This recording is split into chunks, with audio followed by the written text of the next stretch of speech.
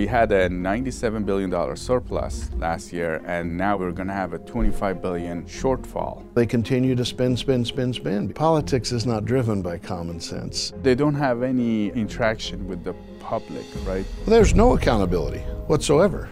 No accountability. And so these bills get written behind closed doors. So is it fair to say a few people are really running the show in the state? I think it's fair to say that there's about 10 people that are deciding what the budget is every year. My guest today is Scott Baugh, former California state representative and Assembly Republican leader. It wouldn't surprise me that this budget deficit, depending on a recession, would get to $50 to $100 billion.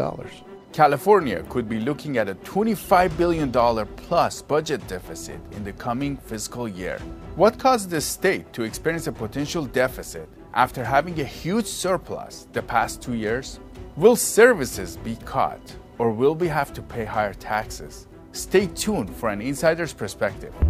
I'm Siamai Korami. Welcome to California Insider. Scott, it's great to have you. Good to be with you. Always.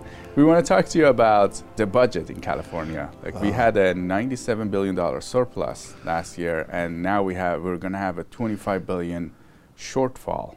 What are your thoughts on this? Well, so you have to put everything in context. When I was in the legislature 22 years ago, it hadn't even reached $100 billion yet, and now we're at $300 billion on the budget. And in the last 2 years, because of the COVID stimulus largely, we've had these budget surpluses. And what happens is you get a little exuberant and you start spending money, and some of them are one-time projects. And since it was one-time money, 100% should have been one-time projects, but it wasn't 100%. You know, they increased education spending, and these are permanent increases. And so when your budget revenue drops off a little bit, either because of the economy dropping off or because COVID relief is not there anymore, you end up with a big deficit. So that surplus that we had, the $97 billion, mostly was because of the COVID funds and the stock market, or was it? Absolutely, yeah. It's driven by COVID funds, the bailouts. The states were given billions of dollars. We put $9 trillion in the economy through all the COVID relief. And then, of course, you have prices continuing to go up, and that creates inflation, and wages go up, and you get more tax revenue, and then all of a sudden the stimulus stops, and all those revenues start to decline. So how do you think we didn't plan for this? Because it seems like such an obvious thing that this money won't be there the next year. It seems obvious for people with common sense, but politics is not driven by common sense. And so what happens is people look at the money that's there, and there's no spending itch that the Democratic Party won't scratch. They're really the progressive party. And so they continue to spend because there's just this demand for spending. And then, of course, the moderate voices get drowned out. Moderate Democrats get canceled a lot in Sacramento. In fact, they're afraid to speak up sometimes about what the truth is because the progressive left will cancel them. Now, what's going to be the impact of a shortfall like this when we hear $25 billion? And some people have estimated that it's going to be a lot more if there is a bigger recession, and we haven't really estimated the cost of inflation on our costs, because our costs will go up. What is the impact? Well, so you're right to drill down on those 2 points. A recession will make that $25 billion a lot bigger. It could go $50 to $75 billion in a recession. Plus the inflationary prices. Everything costs more, and so even delivering government services costs more, and so you'll have an increased budget deficit because of that. So it wouldn't surprise me that this budget deficit, depending on a recession, would get to $50 to $100 billion.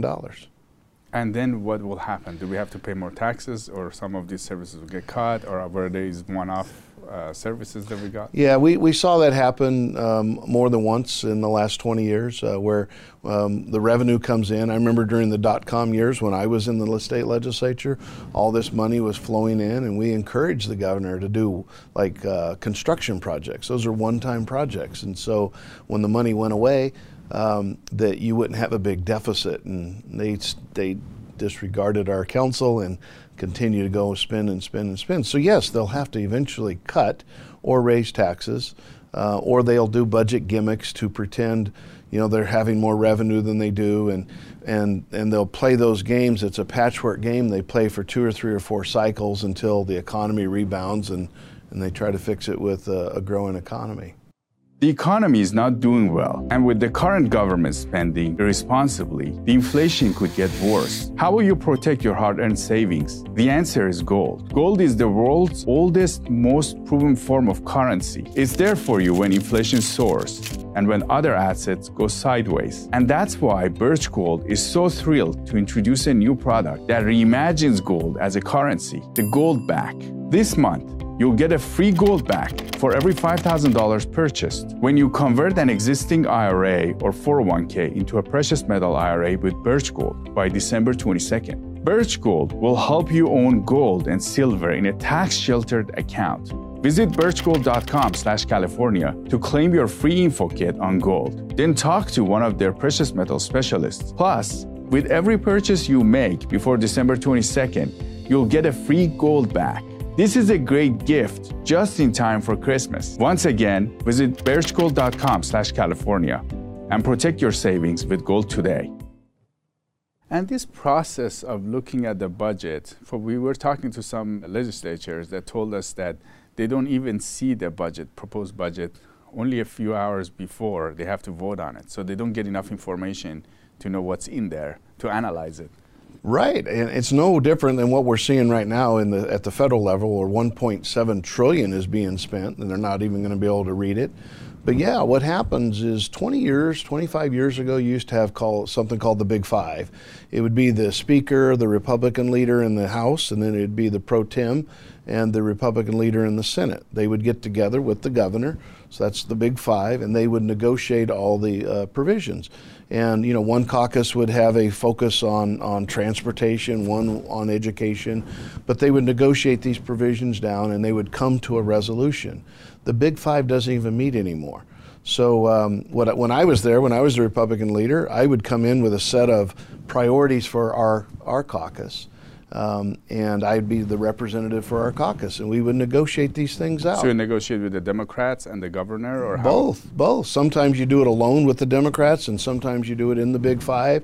And you get to a point where you say, well, there's an impasse, and so we've got to figure out how to resolve that.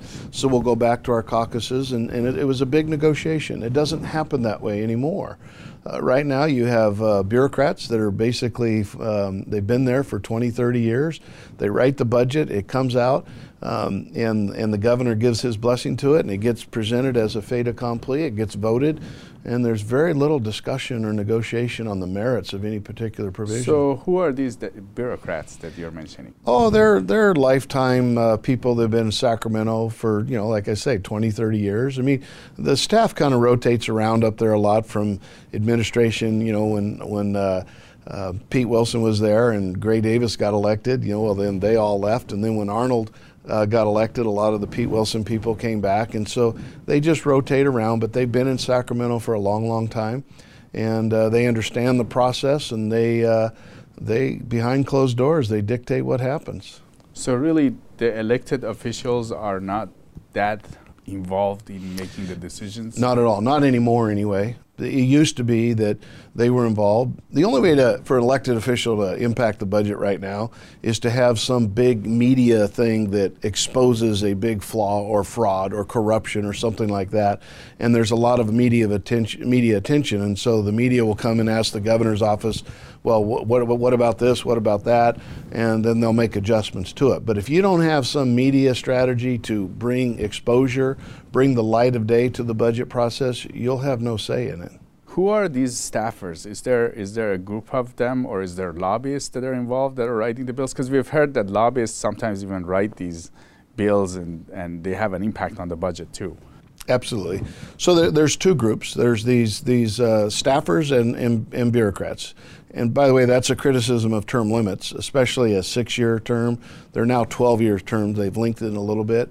But when I was there, it was a 6-year term. So the legislature would turn over really fast, and the only stability was lobbyists and the staff.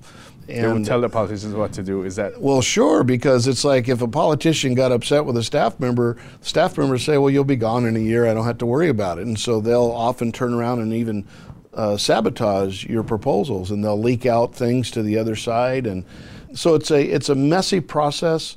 When you have short-term limits, it's better with the 12-year term limits because you have more stability.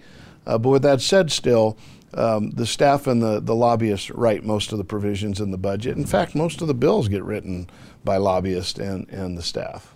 But they don't have a lot of interaction with the public, right? Well, there's no accountability whatsoever. No accountability. So if that's what you're asking, it's like, no, because most people don't know who the lobbyists are. They certainly don't know who the staff members are. And so these bills get written behind closed doors and they get presented as a fait accompli.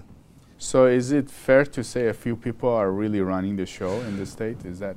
Oh, I think it's fair to say that there's about 10 people that are deciding what the budget is every year. It's that small, and they're largely unaccounted for. And they're not known of course, the governor is known. So those 10, how many of them do you think are not elected? Oh, roughly.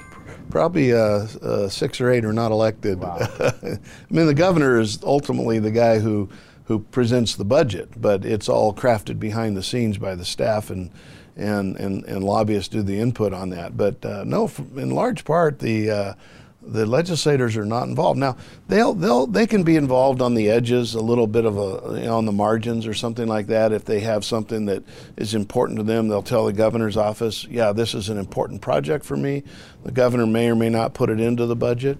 The governor did do in the last year, he vetoed several bills because they were going to affect spending.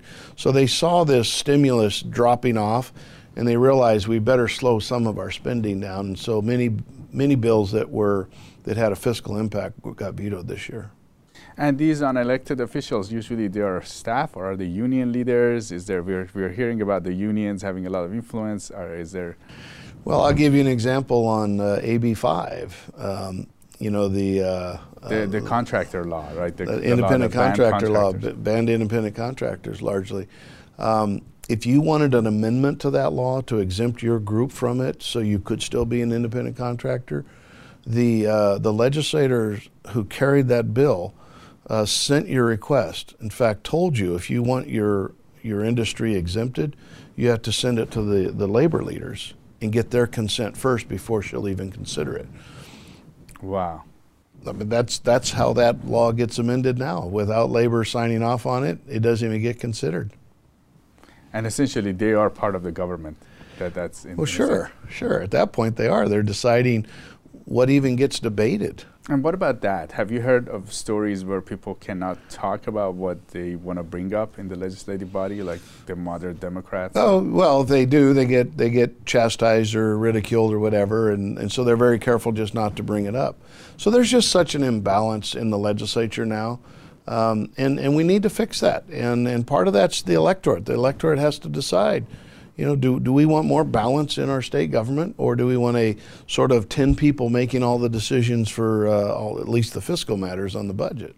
You mentioned that right now there's not a lot of discussion in the California state legislative body when it comes to the budget. Was it like this when you were there? No, in fact, the Big Five, they would have their conversations, and in fact, there was one occasion where the Governor Davis called me, and we had an impasse over some tax cuts.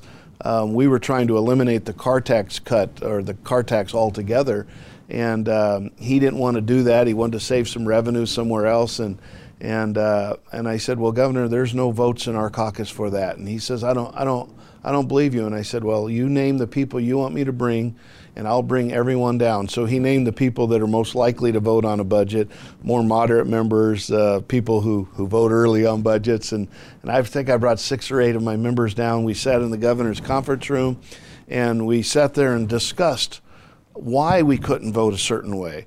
And he came to an understanding that, well, this caucus isn't going to move on the car tax. They want to eliminate the car tax. And so when he saw the resolve of our caucus, he pivoted and he went somewhere else to solve the problem. And that's the type of conversation that you need to have, because all of those people were representing thousands and hundreds of thousands of other people. And so there was true representation, true conversation at the table. And that year we did eliminate the car tax.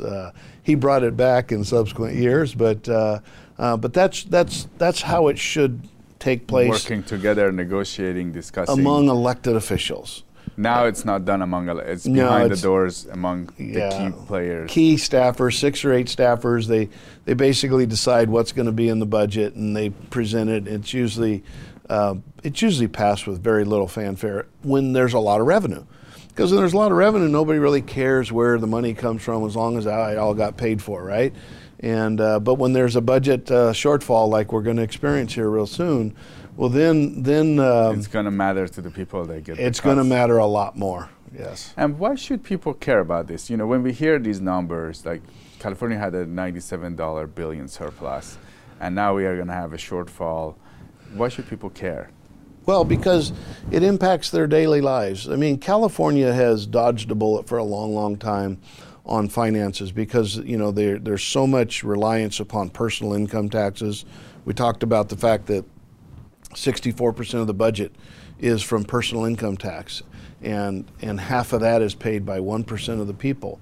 Well, when you have a system that relies so much on that group of people who are mobile and they leave, and you have a downward pressure on your economy, you don't have capital gains increases, and you have a revenue shortfall. Well, what happens then is you have to start coming in and making massive cuts. And people have come to rely on the government, rely on certain programs, and it just creates a lot of pain. And so I think the more people get involved, they would have an opinion. It's like, well, this is a silly way to do it. Why don't we use some common sense? Why don't we engage and have a tax basis that's more broad-based so we don't have all these fluctuations? Because fluctuations at the end of the day cause pain and tragedy. And you want to start programs and eliminate programs. And right. Programs means homeless people not getting the help they need, other programs like from the education to. Well, that's one of the things that is being discussed right now. The $500 million to address the homeless problem in California. They may not be able to fund it because of these budget cuts, and so that's an issue of. If you look at polling, homelessness is one of the top 3 issues, and no matter what community you're in, people are concerned about homelessness. And if your budget has so many gyrations and you can't afford to address it, yeah, the problem persists and gets worse.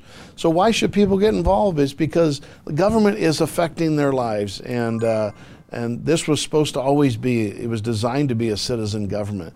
And when citizens don't engage, well then it's not a good outcome. You have ivory tower theorists deciding what's best for people. And you know who knows what's best for people? The people of California. So they should be involved and control their own destiny. You mentioned cuts. We are going to have some cuts to, some of the costs that we have is kind of like ongoing, like you mentioned education in certain parts. What do you think the cuts would look like? Do you think we're going to go to a severe cut, or do you think they can play the shenanigans and in a few cycles we'll be fine? Yeah, it depends on the size of the deficit. A $25 billion deficit on a $300 billion budget is not enormous. You can trim and play some budget gimmicks and sort of survive that. But if it gets to 50 or higher, well, then you have to have some real serious cuts. And the thing about the way it works in California education, you know, it's a ratchet that goes up and it never comes down. And so if there's insufficient funding to cover the percentage that's required for education, there's a balancing account created. And then when there's a budget surplus eventually, that all has to get made up first. And so you can have education, for example, pulling in 60, 80% of new budget revenue just to make up for past shortfalls. Now, do you think there's a chance that they could increase the taxes? Because people have complained about the taxes here already. There are already people leaving the state. Yeah, I mean, listen, there are always people that will think increased taxes is the solution.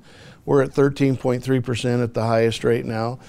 Here's the issue with taxation, and the more you push that higher rate, the bigger your problem gets. 2/3 of our revenue comes from personal income taxes. So 2/3 of that $300 billion is $200 billion that comes from personal income taxes that you pay. There's about 200,000 people, 1%, that pay half of that. And so you can see when the economy goes down and there's less, stock options being exercised or less capital gains coming in, and then just a few people move out of the state, it affects that budget quite a bit. And I know many people that have left the state. I know they live in Tennessee and Texas and Arizona and Utah. It's like we see them leave, and I don't know at what point. I can't tell you how many have to leave before it creates a crisis, but that's essentially what's going on here. And so when you see this economy coming down, and you're going to see less revenue, of course, less personal income taxes, which is the bulk of the budget, and that's why you have these big swings in California. And most of those really wealthy people are very mobile, right? They have multiple homes already. Well, that's exactly right. They have the option, and I could name a dozen right here that I know personally, wealthy people that left the state, they still have homes here, but they leave the state and they get taxed in Texas that has no income tax. And as long as they are outside of the state of California more than 6 months, they don't get a California tax bill. On a separate note, Scott, you ran for Congress. Yeah. And you recently it's a heated race. Can you tell us more about it? There was a lot of money spent on this. Sure. It was the most money in the history of Congress ever spent by a candidate. Katie Porter was the incumbent. She spent $28 million in the cycle. I don't know that's ever been more than 12 or 14 spent in a cycle by a candidate. I got in the race somewhat late. I raced about $3 million, which is really good in 10 months. But at the end of the day, $28 million versus $3 million was a little bit of a disadvantage for me. So for some of us, common people that are not in politics, it's hard to understand somebody spends $30 million for a job that pays $100-something thousand a year, right? Well, it's not their money.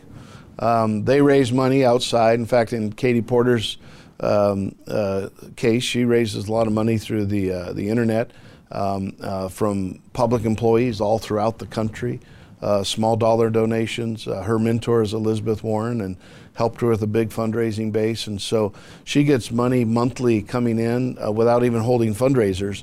And so she spends as much as she needs to spend. I hear she's running for the Senate, though. So, and there was a number you mentioned. There was like $200. It was $200 per each vote per voter.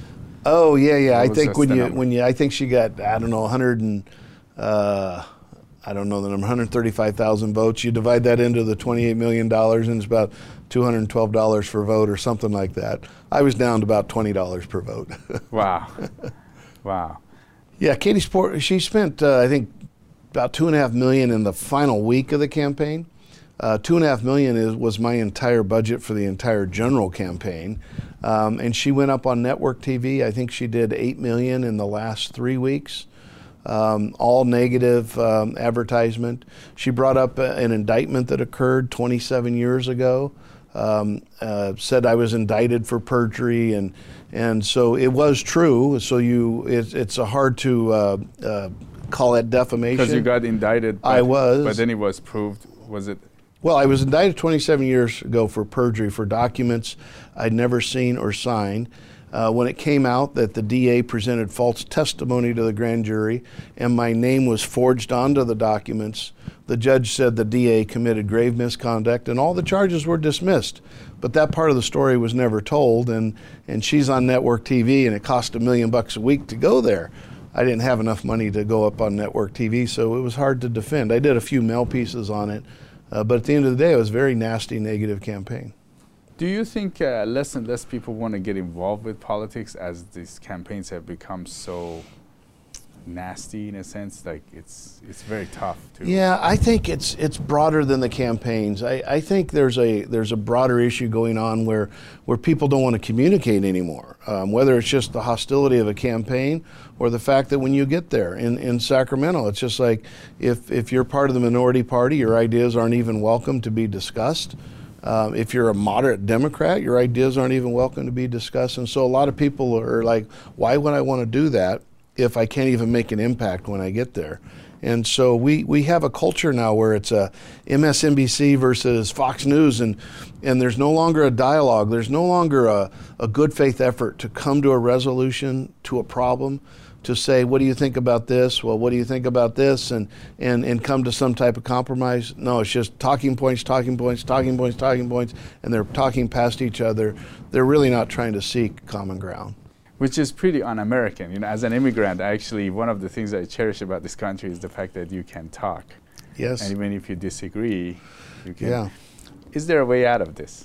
I hope so. I think when you see an imbalance like you see in California, eventually people will come back. It's no different than really in 1930s Germany, in the sense that you had a conservative party and you had the liberal party. The conservative party was offering, limited government, and the Democratic Party was offering bureaucracy and labor unions. And then the progressives came along and they started offering free stuff. The problem is it came at the price of tyranny. And so we don't want that to happen here. And we want to let people know that the individual runs through the heart of every human is a desire for freedom and to be free. And you don't want the government controlling every area of your life. And I think the Hispanics in particular are seeing that with the Democratic Party. They're offering all these things, but then when inflation comes around and high gas prices come around, at the end of the day you end up with less. And so we're hoping that people see that freedom is a better pathway.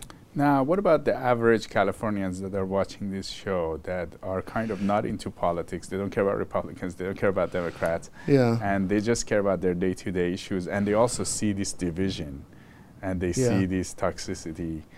What can they do anything to help with this cultural? Well, ultimately, it's your culture, but it's about voting and it's about getting involved. And if they see these budget deficits come around, if they get to be $50 to $100 billion, you're going to see all these services get cut. Services that people learn to depend upon, then they get cut. Then you have more and more pain, and eventually you realize people that are offering all this free stuff from government, you realize it's really not free at all.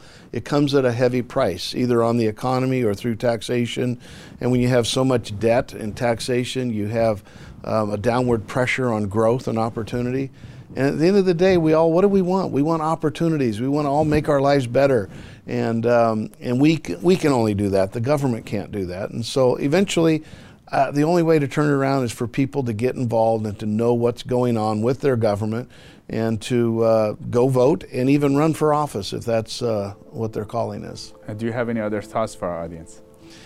Well, I think that both statewide and nationally we have divided governments. It's imbalanced in California, but nationally we have about 50-50 split on the governors. We have almost 50-50 in the Senate and almost 50-50 in the House. The point is that the margins are so close, for anybody to get involved, you can affect the outcome. And so I would encourage everybody to participate in government and affect the outcome and learn to control your own destiny, because if you don't, others will. Scott Baugh, it was great to have you on California Insider. Thank you. Good to be with you. We want to ask you to sign up to our California Insider email list. You will receive exclusive updates on our upcoming documentary and get the latest inside stories on everything that's happening in California. Go to insiderca.com and sign up